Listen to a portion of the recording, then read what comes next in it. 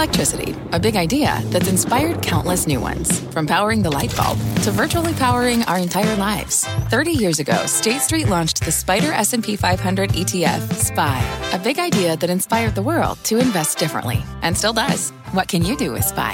Before investing, consider the fund's investment objectives, risks, charges, and expenses. Visit ssga.com for a prospectus containing this and other information. Read it carefully before investing. SPY is subject to risks similar to those of stocks. All ETFs are subject to risk, including possible loss of principal. Alps Distributors, Inc. Distributor. Homes.com knows that when it comes to home shopping, it's never just about the house or condo. It's about the home. And what makes a home is more than just the house or property. It's the location and neighborhood. If you have kids, it's also schools, nearby parks, and transportation options. That's why Homes.com goes above and beyond to bring home shoppers the in-depth information they need to find the right home. And when I say in-depth, I'm talking deep. Each listing features comprehensive information about the neighborhood, complete with a video guide. They also have details about local schools with test scores, state rankings, and student-to-teacher ratio. They even have an agent directory with the sales history of each agent. So when it comes to finding a home, not just a house, this is everything you need to know, all in one place. Homes.com. We've done your homework. My mission is simple, to make you money. I'm here to level the playing field for all investors. There's always a bull market somewhere, and I promise to help you find it. Mad Money starts now. Hey, I'm Cramer. Welcome to Mad Money. Welcome to Cramer. Other people make friends. I'm just trying to save you some money. My job's not just to entertain you, but to educate and teach you. So call me, 1-800-743-CNBC. Tweet me at Jim Cramer. Today certainly started out as a sedate kind of day, and it looked like we were going to have still one more placid move higher. But as the afternoon wore on, sellers swarmed in. Perhaps because this is one of the most overbought tapes in ages. And it's nuts not to take a few profits here after this kind of multi-week run. By the end of the day, we had a serious and total rout. The House of Pain. On our hands with the Dow tumbling 476 points, S&P plunging 1.47%, NASDAQ plummeting 1.5%. Sell. It was one of the ugliest days in months, and all I can say is what I've been saying to the investing club and to you in the morning, noon, and night. You have to take like days like this, and you have to do some selling. Just like we've been doing for the Chadwick Trust. These are days to get out, not to get in. You have to take something off the table. It's been too good for too long, and too much buying and not enough selling, and now it's time to pay the piper. I know, even though most of the damage stemmed from a not-so-hot quarter from FedEx, which just got pancaked, falling almost $34, 12%, there was a ton of finger-pointing at, well, let's say the usual suspects, the Magnificent Seven. Me, I thought that was the wrong place to find woe. In fact, it was one place to find a glimmer of hope, and that was the trading in Alphabet, formerly Google. So rather than dwell on the sell-off, which everybody's doing, maybe, and it probably isn't even finished, by the way, I want to talk about resilience, Mag 7 style of this crazy stock market. You know, at one point today, Alphabet stock, which closed up $1.69, had rallied $5, adding nearly $63 billion in market capitalization. And I searched all over the reason why some stock was up that much. Hey, look, a stock that moves up more than $60 billion is a stock that you got to pay some attention to. I looked around and saw some stories, the most cogent being that the company might be reorganizing its gigantic ad sales force now that it can use machine learning to figure out what works best. Who needs 30,000 salespeople in an ad sales unit when artificial intelligence can figure out the smartest way for your customers to advertise? Hey, that makes sense. We know Adobe's artificial intelligence platform can tell us what the right colors to use on an ad and what words are action-oriented. So why can't Alphabet do the same thing with its treasure trove of search data? Who needs so many marketing experts with subjective opinions when we now have machines that can simply tell you the right answers? And those machines, they don't get paid. They don't take vacations. They never have a sick day. They're never in a bad mood. You don't need to cover them with health insurance. You don't have to take them to a Christmas party either. Not long after Alphabet's big jump, Steve will put out a note explaining that an ad department restructuring could be worth anywhere from 8 to 20 cents per share. Or suddenly we have numbers. Stroke of a pen. 8 to 20 cents. How many companies can lay off a ton of people and see their earnings jump? Not just because people are expensive, but because the machines can do a better job. This one did get me thinking, though. This is one of those reasons that the Magnificent Seven has been so magnificent, so unbeatable. At any given time, especially on a down day like today, some jokers can find an idea that might be worth more than $60 billion from one of these companies. For example, when I saw that Alphabet was up that much, I immediately thought of a half dozen other ways they could have created value. Let me walk you through them. First, I wonder if they could finally get rid of Waymo, their self-driving business with great technology that Alphabet simply hasn't been able to monetize. When you think about it, GM blew $8 billion on its self-driving business, only to say goodbye to all the senior managers, including Kyle Vogt. I rode around with him in a self-driving cruise in San Francisco not that long ago. That might not be the best comparison for Waymo, but self-driving is not exactly a home run. Maybe people just, in the end, like hands-free driving. Maybe there'll always be resistance. Maybe Alphabet should just sell Waymo to GM or whoever's willing to pay something for it. That might make the stock go up a ton. Although $63 billion is a lot of money. That might be a stretch. Waymo's got a real following in San Francisco, and it's moving into Austin. What a great time to spin or sell it. Second, Alphabet could easily rally that much if they decide to spin off Google Cloud Services as a separate company. Last quarter, this division did around $8.6 billion in revenue, disappointing the bulls, who were hoping for $8.5 billion. Yeah, I mean, really, even though we're only talking about a less than a $200 million difference here, the stock shed $180 billion in value in response to this one division. $180 billion. Heck, if they closed down Google Cloud, it might not have been down that much. Can you imagine how great it would be if Alphabet spun this business off in a separate company and kept back 25%? Third, last time Google reported, they talked about how the beloved their Sunday NFL ticket was, but they didn't give us any numbers. If we simply hear rumors that they're telling people those numbers are incredible, much higher than expected, then the stock's going to roar. Fourth, if we hear that YouTube Shorts have jumped from 70 billion views to 100 billion views, and thanks to the AI-powered advertising, they're generating a lot more revenue, maybe double what they used to. Well, that might sound crazily optimistic, but I think it's within the realm of possibility. You get $100 billion increase in the stock. Fifth, if Alphabet settles all cases with every entity that's suing them or even thinking of suing them, and the settlements only amount to a couple $1 billion, well, let's see, they can tell the Justice Department, here's $1 billion. The FTC, here's $1 billion. In the States, you get $1 billion. In Europe, you get $1 billion. Hey, full Oprah mode. Next thing you know, the litigation risk is gone, the stock's on fire. Or six, they could do the opposite. Let's say Alphabet throws in the towel, gives the antitrust regulators exactly what they want by breaking up the company, split into Search and Waymo and hardware and software and Gemini and Deep whatever, YouTube, Cloud, Highmark Health. I mean, the grab bag, other bets. Boy, there's a lot here. If you break them into separate companies, I think they collectively worth much more than $160 per share. Not bad for $138 stock. Granted, some of these are, let's say, pretty out there. But you know what's the craziest thing? I could literally create a list like this for every one of the Magnificent Seven except NVIDIA, which is pretty much a straightforward graphics card company. The other six are so vast with so many divisions and so many moving parts that if they decide to split up or trim a losing division or sell something extraneous, it could propel their stocks up $42 billion, $50, $60 billion in a blink of an eye. Now, today was a crummy day in the market. We were due for a pullback. We were way overbought. These stocks have been up for what it seems like forever, as we have many others, besides just the Magnificent Seven going higher. But unlike the others, the seven, or at least six of them, actually can control their own destinies, at least over short periods of time. Is it fair that with a wave of an 8-cent won, Alphabet stock could rally $5 this morning? Of course not. But this is the problem we have we have thousands of stocks that are worth less than $50 billion and only a handful that are worth more than $500 billion. The mega cap companies always have some business that people don't like. If Mark Zuckerberg, for example, came out today and said he was closing his metaverse division, I can't even imagine how high Meta stock would go. I don't even know if you could open it. If Amazon decided that it would spin off Alexa, not that I want that, this stock would soar. In the end, each of these now hated divisions might turn out to be amazing stuff. Long term, maybe it's a mistake to spin them off. But the bottom line, when you look at the landscape of stocks in the red today, you should be thinking about one thing. The Magnificent Seven have the most optionality of any publicly traded companies in modern history. To sell any of them is to forget that they have this kind of incredible power. Let's go to Jim in New York. Jim. Booyah, Jim. First-time caller.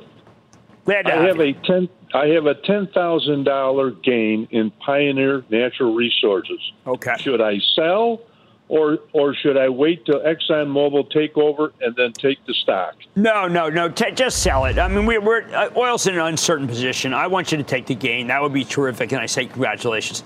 How about we go to Raj in New Jersey? Raj. Hey, Jim, booyah. Booyah, Raj. What's up? I enjoy your program, and I am a member, and I have an all-access membership with CNBC. Excellent. And I enjoy your text messages and objective coverage. Thank you. It has been a wonderful experience. Congratulations. Oh, man, thank you. And my question is about the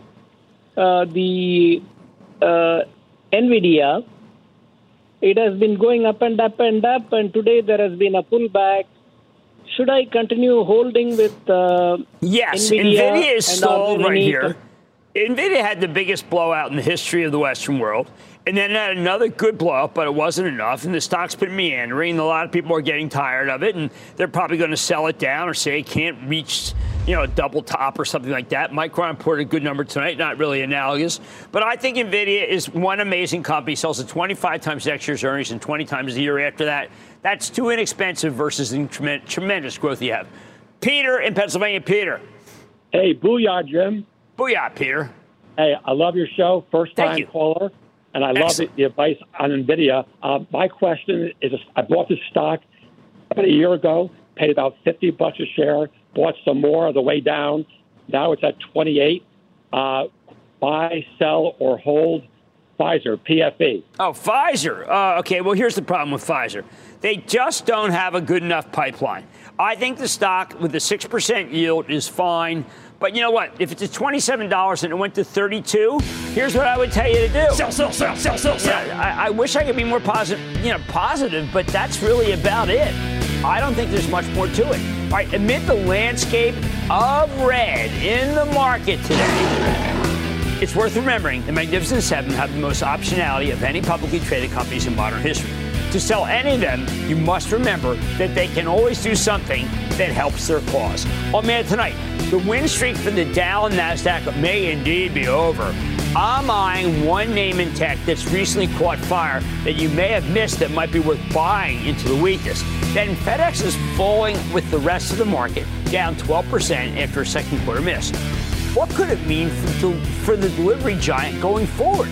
I'm taking a closer look. But first, this week we hosted our monthly meeting for CNBC Investing Club subscribers, and we couldn't get to all of your amazing questions.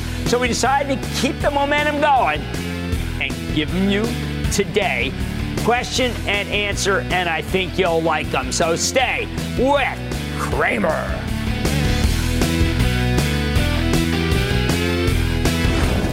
Don't miss a second of Mad Money. Follow @Jim Cramer on X. Have a question? Tweet Cramer. #MadMentions. Send Jim an email to madmoney@cnbc.com or give us a call at 1-800-743-CNBC. Miss something? Head to madmoney.cnbc.com.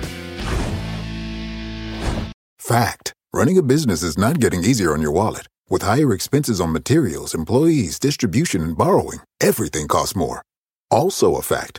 Smart businesses are reducing costs and headaches by graduating to NetSuite by Oracle. NetSuite is the #1 cloud financial system, bringing accounting, financial management, inventory, and HR into one platform and one source of truth. With NetSuite, you reduce IT costs because NetSuite lives in the cloud with no hardware required. Accessed from anywhere. You can cut the cost of maintaining multiple systems because you've got one unified business management suite. You improve efficiency by bringing all your major business processes into one platform, slashing manual tasks and errors. Over 37,000 companies have already made the move. See how you'll profit with NetSuite, and then you can think of all the ways you could be spending the money you save. Company retreat in Malibu, anyone? By popular demand, NetSuite is offering a one-of-a-kind flexible financing program for a few more weeks. Head to netsuite.com to start saving. When you're hiring, the best way to search for a candidate isn't to search at all. Don't search, match with Indeed. Indeed is your matching and hiring platform with over 350 million global monthly visitors, according to Indeed data, and a matching engine that helps you find quality candidates fast. Use Indeed for scheduling, screening, and messaging to connect with candidates faster. Plus, 93% of employers agree Indeed delivers the highest quality matches compared to other job sites, according to a recent Indeed survey. Leveraging over 140 million qualifications and preferences every day, Indeed's matching engine is constantly learning from your preferences. Join more than 3.5 million businesses worldwide that use Indeed. Listeners of this show will get a $75 sponsored job credit to get your jobs more visibility at Indeed.com/madmoney. Just go to Indeed.com/madmoney right now and support this show by saying you heard about Indeed on this podcast. Indeed.com/madmoney. Terms and conditions apply. Need to hire? You need Indeed.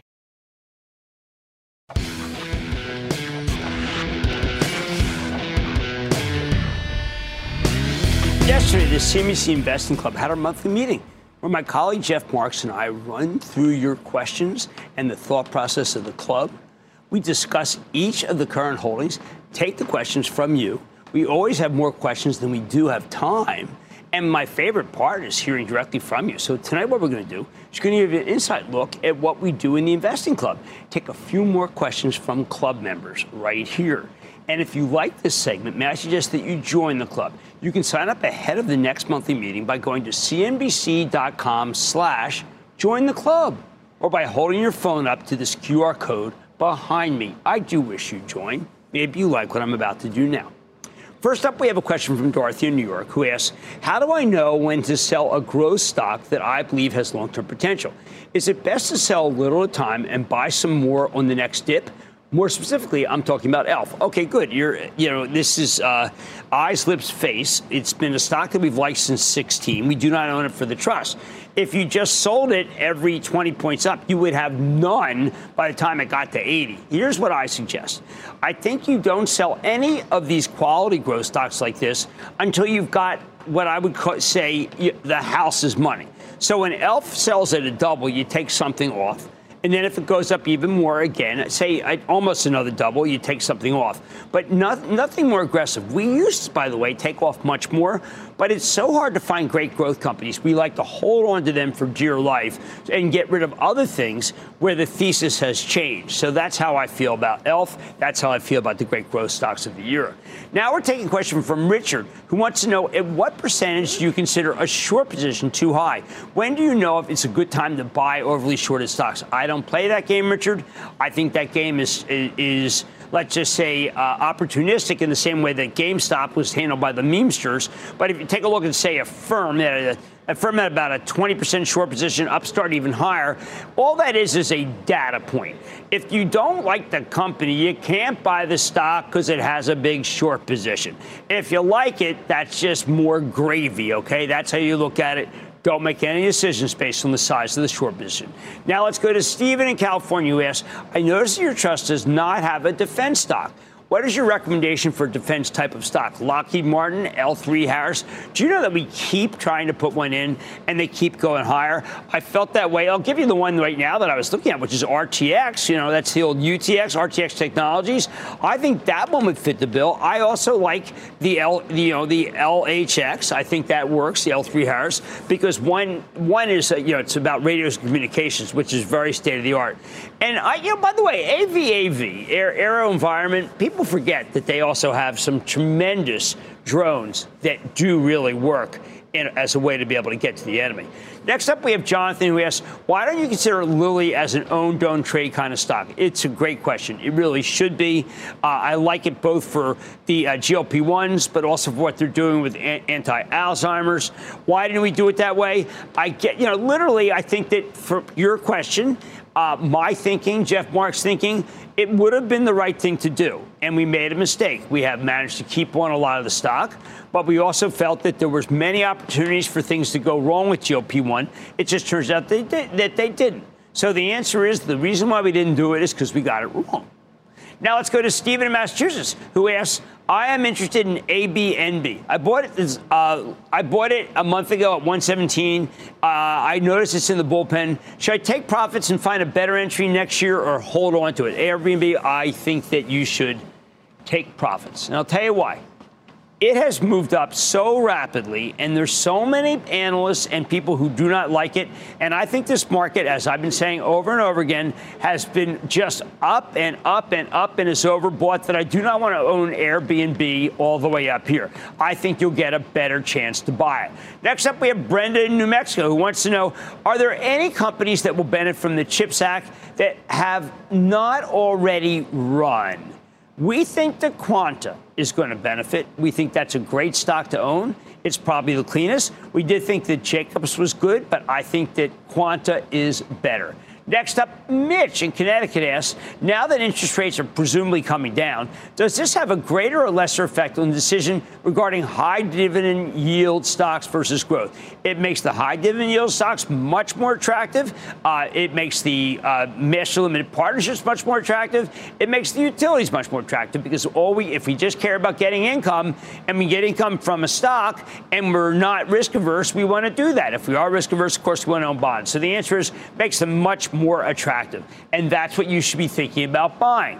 We selected Procter & Gamble, doesn't have that big a yield, as our best dividend payment stock not that long ago, but there were others that we looked at. We did have J&J, but we didn't like the talc exposure.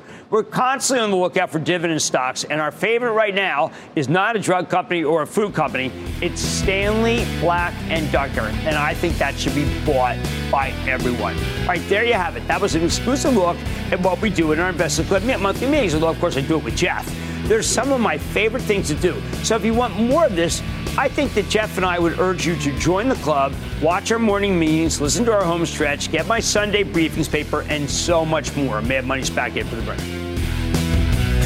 Coming up, did the rally in this tech giant happen out of the blue? Cramer explains the recent rocket ride at IBM. Next. Take your business further with the smart and flexible American Express Business Gold Card. It offers flexible spending capacity that adapts to your business. You can also earn up to $395 in annual statement credits on eligible purchases at select business merchants. That's the powerful backing of American Express. Terms apply. Learn more at americanexpress.com/business gold card.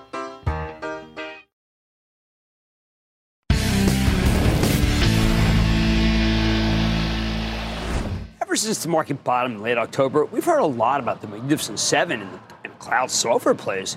But you know what else has caught fire in tech? IBM. On October 25th, Big Blue reported a strong quarter, and the stock hasn't looked back since, falling from 137 all the way to 160 as of today. In fact, this thing's trading at levels we haven't seen in more than 5 years. Yet, after treading water for ages, IBM's finally managed to breathe new life into its stock. Now, some of that's simply because this dividend play has got a 4.1% yield.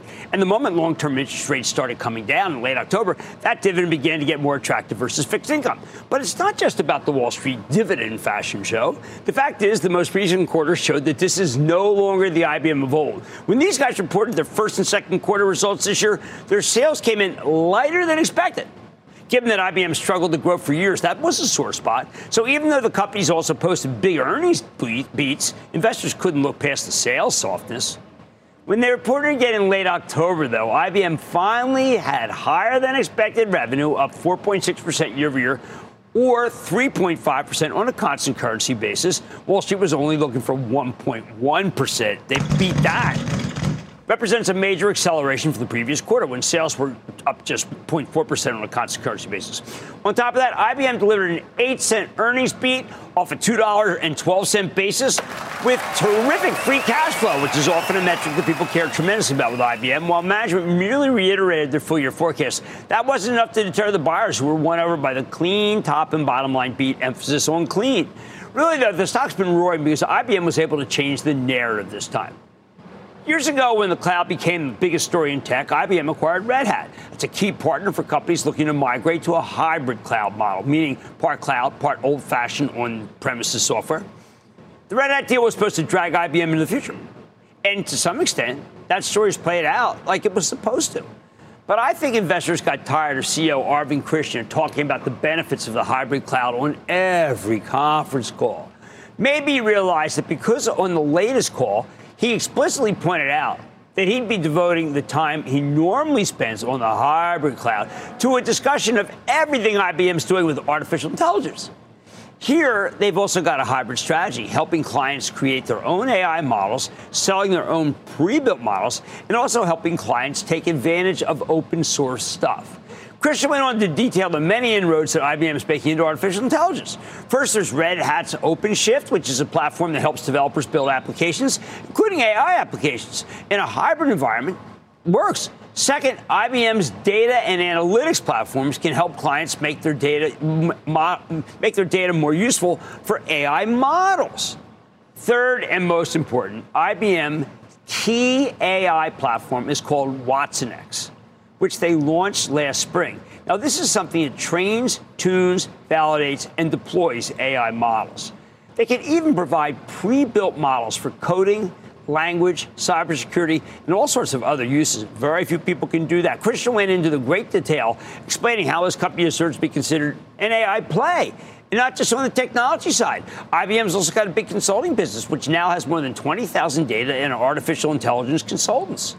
These teams help their clients figure out AI and make the best use of it. Now, at the same time, the consulting division can tell IBM's product teams what customers actually want from their AI offerings. See, it's a virtuous circle. And you better believe a faster-growing IBM with an AI focus will get a much higher valuation in this stock market than the old IBM that only wanted to talk about the hybrid cloud. Doesn't hurt that they spun off their slower-growing legacy business as Kyndryl a couple of years ago.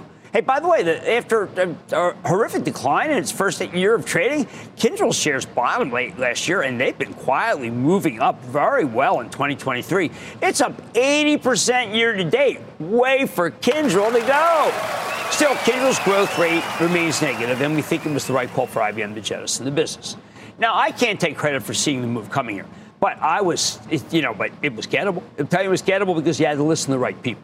Specifically, Bob Reiches at Melius Research. He initiated coverage on IBM with a buy rating and a $172 price target back in July. Oh, what a contrarian call at that time. Reiches argued that the company wasn't getting enough credit for its terrific consulting business, which makes up a third of its sales. For many years, IBM's consulting division regularly came under fire. It's often seen as a bloated and stagnant business. Now, though, this analyst argues that IBM's consulting division has a new lease on life because big enterprise customers know they need to start embracing artificial intelligence, but they're clueless on how to go about doing it, which is why you hire tech consultants. In fact, all the way back in July, Reiches was arguing that IBM's tech business, where they literally make AI products, means that they should be a much more helpful consultant than, say, Accenture, which is a pure play on consulting. Hey, by the way, think about this. Accenture trades at almost 28 times next year's earnings. IBM sells for just 16 times next year's numbers. If IBM can take consulting market share, if it's doing better than Accenture, well, wait a second. It's got to get a higher price earnings multiple, doesn't it? At the same time, like I mentioned before, this is no longer your parent's IBM. After spinning off its legacy mainframe business as Kyndryl, the company now gets 43% of its sales from software. 33% from consulting, both areas that tend to have higher recurring revenue and are not hardware. And Wall Street's always willing to pay more for that kind of consistency. Sure enough, when IBM reported its third quarter results a couple of months ago, both software and consulting had mid-single-digit growth rates. Earlier this year, Ben Reiches at Melius took a well-deserved victory lap, where he argued that the re-rating of IBM is well underway. He thinks it continue as Wall Street gradually realizes that the new IBM is structurally different from the old IBM. Specifically, it's a much better business to generate consistent revenue growth. That's why he raised his price target from 175, which was a very aggressive price target, all the way to 210. My view, I think Reiches is dead right. When you look at IBM's breakout over the past 2 months, it's clear that Arvind Krishna finally changed the narrative. He's gotten the message across that his company's a big AI winner, and that message has the added advantage of being true. Here's the bottom line. Earlier this year, we saw so many people bid up anything with the faintest exposure to AI. Now that they've realized IBM has legitimate AI business, the stock's caught fire. But even up here, it still sells for just 16 times earnings, 4.1% dividend yield. Two more reasons why I bet it's got a lot more room to run. I want to speak to Rick in Virginia. Rick. Hey, Jim. How are you? I'm okay, Rick. How about you? Good, man. Thanks for all you do for us. I was calling about MongoDB. All right. Last quarter, they had good earnings release, good guidance, and then it sold off the next day. I've read a few things, but I don't know why it did. Is it a buy, sell, or hold? All right. So Dave Vittoria really put up he put up a great number. And Dev is real money, okay? He is good. And let me tell you this about MongoDB. The stock had been an unbelievable performance, up 100%. So, yes, on good news, it sold off a little bit. But this is a stock you want to buy, Rick. If this thing comes down tomorrow or next day because the market's ugly and it's overbought, I want you to think about buying more MongoDB because that is a good company. Frank in California. Frank. Booyah, Jim. Booyah, Frank. What's up? What's your thoughts on Qualcomm? On Qualcomm? Well, you know what? We left the stock too early. I admit that. We bought it wrong. We sold it wrong. Maybe we got everything wrong, Qualcomm. I'll tell you this. I think the stock is a sale even all the way up here. I think that Micron is a better company. And I think that Qualcomm is too much hype for this guy. A lot of hype in the stock of Qualcomm. Why don't we go to Ted in Massachusetts? Ted. Hey, Jim, thanks for taking the call. Long-time caller and listener. I'm very interested in your position on AT&T. Ever since they came out in 1990s and then went through a whole series of changes, consolidations, all given to me by my dad, and all reinvested dividends over years. My question is, with the recent strategy of direct TV and also getting rid of Warner Media, is that still a hold, or should I do something It's just else? It's just a hold. It is doing better. That last quarter was good. I admit to that.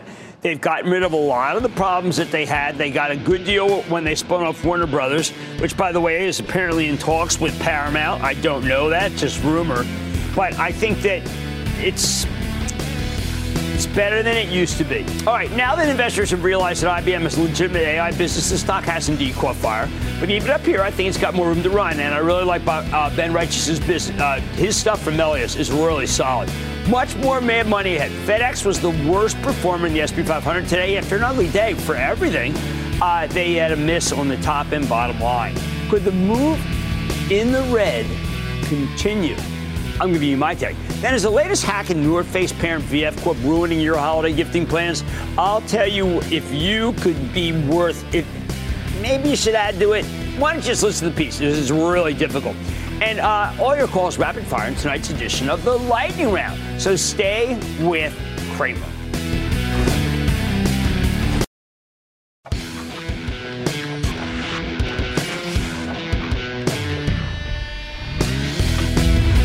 What the heck do we do with the stock of FedEx after last night's earnings report that sent the stock down nearly $34 or 12% today?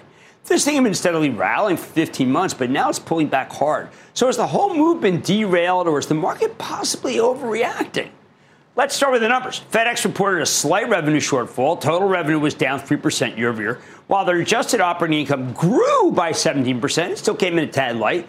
And they earned $3.99 per share when Wall Street was looking for $4.14.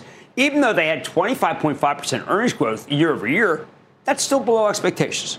Making matters worse, management cut their full-year forecast for the 2024 fiscal year. Previously, they've been talking about flat revenue growth. Now they're saying to expect low single-digit shrinkage.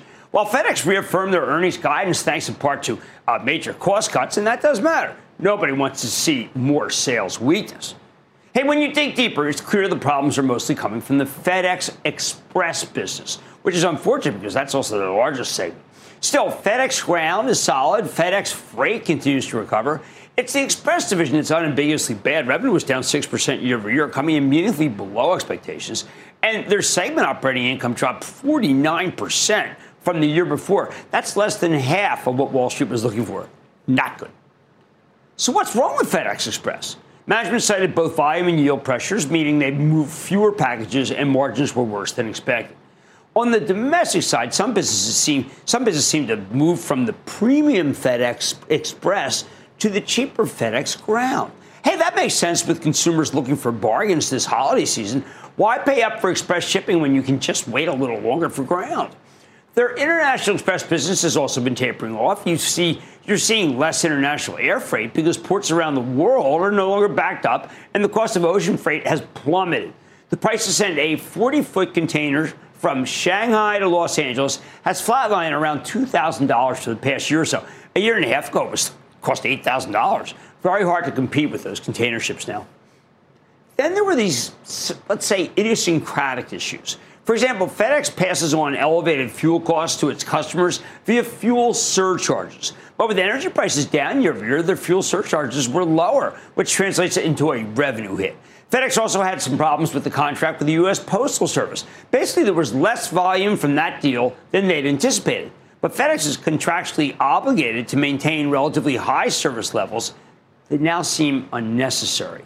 Finally, the company reopened its international economy service in Europe, the Middle East, and Africa this year, which is good for customers, but is also a lower margin business. One reason for FedEx Express is weaker profitability. Then there was one more factor that's harder to explain. See, FedEx is in the middle of a long-term transformation plan dubbed the DRIVE program that will slash its expenses. Management only is targeting $4 billion in annual cost reductions here, with $1.8 billion in savings this year alone. But this plan is still very much a work in progress. For example, FedEx needs to redesign its whole global air network to better serve e-commerce. CEO Raj Subramanian explained it in detail on the conference call last night. What you need to know is that their new air network will save the company a lot of money. But crucially, they haven't actually done it yet. It feels like Wall Street got ahead of itself, assuming these savings would happen immediately. Plus, Wall Street loves Raj, I got to tell you, and they thought that he was going to be ahead of where he is on this. So what do we do now? What do we do with FedEx now that it's missed numbers and seen its stock plummet? Listen, while the problems this quarter are definitely frustrating, I don't think they're a good reason, or at least not a reason enough, to give up on the stock after today's big loss. Management described many of the issues with FedEx Express as transitory. I'm inclined to believe that. I'm giving the benefit of the doubt. Fuel surcharges coming down, kind of irrelevant, even as it seems to hurt the sales. Problematic contract with the post office. It ends next year, and people switching from express shipping to cheaper ground shipping. I don't know, that feels like something specific to the holiday season, not something permanent. Frankly, when I see all the revenue challenges FedEx faces this quarter, all I could think is that if they'd happened the year before, the Express division would have posted an outright earnings loss. While FedEx earnings took a hit this time, they didn't evaporate, which is what I would have feared at another time. The fact that the numbers were so resilient and management even kept their full-year earnings forecast in place shows you just how successful these guys have been at cutting costs. So even though it doesn't feel good to be a FedEx shareholder today, it's important to recognize that the company is clearly in a much better position cost-wise than it's been in ages. Now, there is one more thing that you need to monitor going forward, whether the steady build-out of Amazon's logistics network is damaging FedEx. Last month, we learned that Amazon's internal shipping operation had passed both FedEx and UPS in parcel volumes and become the nation's largest delivery business. Wow. And when I hear FedEx talking about demand pressure for express shipping, I wonder how much of that is because people can get free 1 or 2 day shipping if they just put their order in with Amazon because they're Prime subscribers. We also know that Amazon is rapidly growing its third-party logistics operation, providing fulfillment for smaller retailers, and we wonder how much share they could take in that business. FedEx didn't mention the Amazon issue specifically, and none of the analysts mentioned it in their reaction notes this morning. I think it's going to start coming up in the next few quarters. I don't know how much impact it'll have on FedEx, but if it really hurts them, that's a serious problem because there's nothing transitory about Amazon's competition. They're for real. Bottom line, while FedEx reported an ugly set of numbers, I believe management when they say most of what dragged them down this time is temporary. I'm going to emphasize that word temporary, especially if the stock tumbled 12% today. I think it's intriguing as FedEx now sells for under 14 times the midpoint of the earnings forecast. The stock might be in the penalty box for the quarter, and we still need to monitor the threat from Amazon. But in the end, FedEx is the kind of name that actually gets cheaper as it gets lower. Mad Money's back after the break. Coming up, Cramer takes your calls, and the sky's the limit. It's a fast-fire lightning round. Next.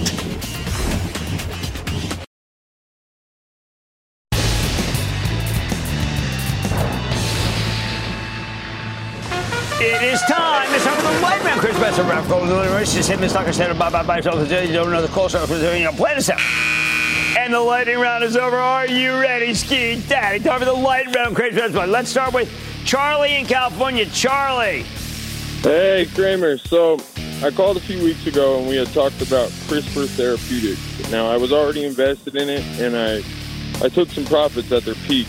Now, I'm looking at a stock called RadNet, and how you feel about that, or should I get... All right, now, RadNet, we had Dr. Berger on. It's terrific, but it's just going up in a straight line. I'm against parabolic moves. You got to wait for it to come down maybe 5 to 8% before you pull the trigger. I need to speak to Donnie in Illinois. Donnie. Hi, Jim. Donnie.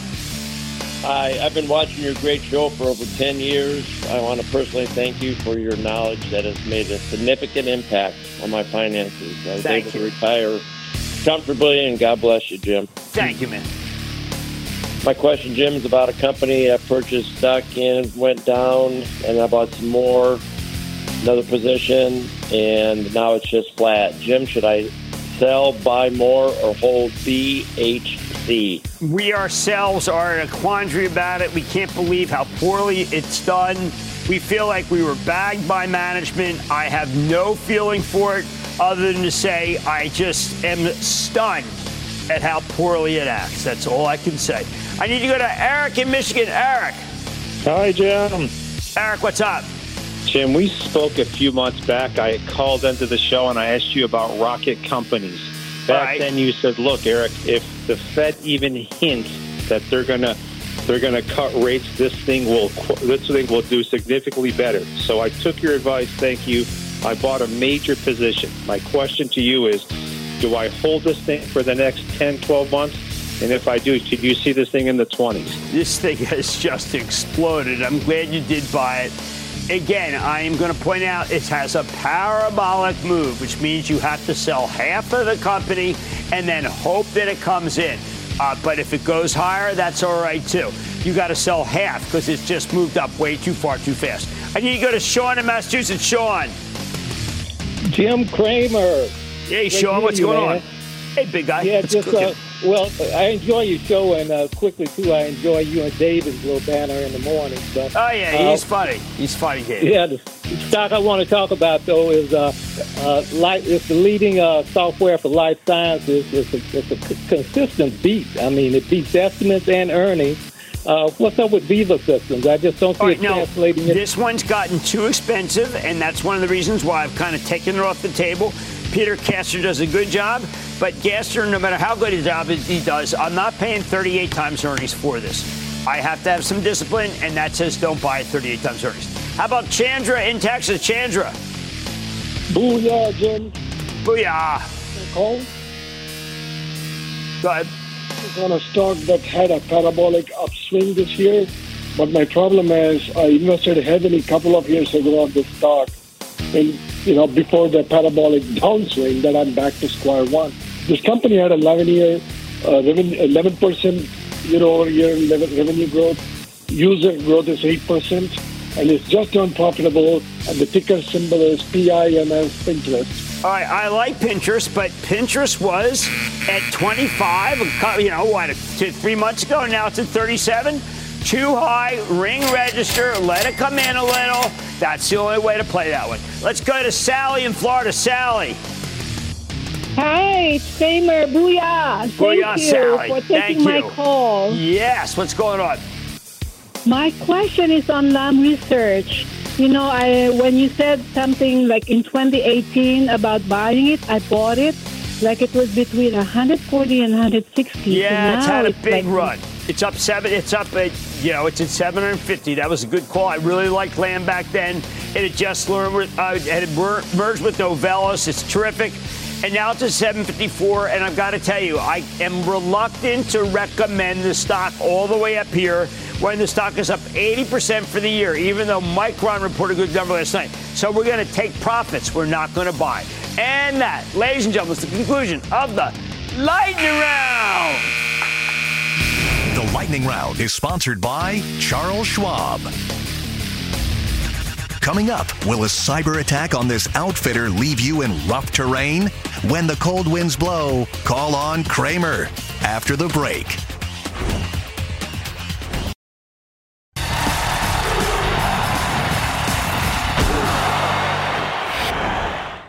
Baby, it's cold outside.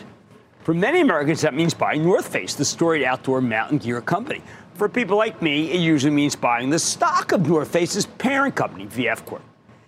Not this year, though. Thanks to a vicious cyber attack, you can order North Face directly from the website. But they have no idea if those orders can be fulfilled. Their website says there's still time to find the perfect gift. But then it says if you need that gift by the 24th, you better go to the store. The scariest thing about this hack and many of the others we've heard about ever since the SEC said companies have to disclose them within 4 days of finding out is that they're not over. They haven't found the cause of the problem.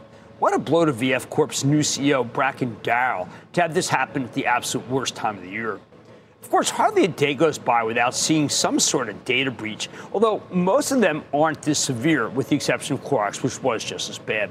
I believe Nikesh Arora, the CEO of Palo Alto Networks, when he states the companies need AI to stop the bad guys, because with most of these hacks, there's something different, some sort of anomalous behavior or a key that will surface immediately.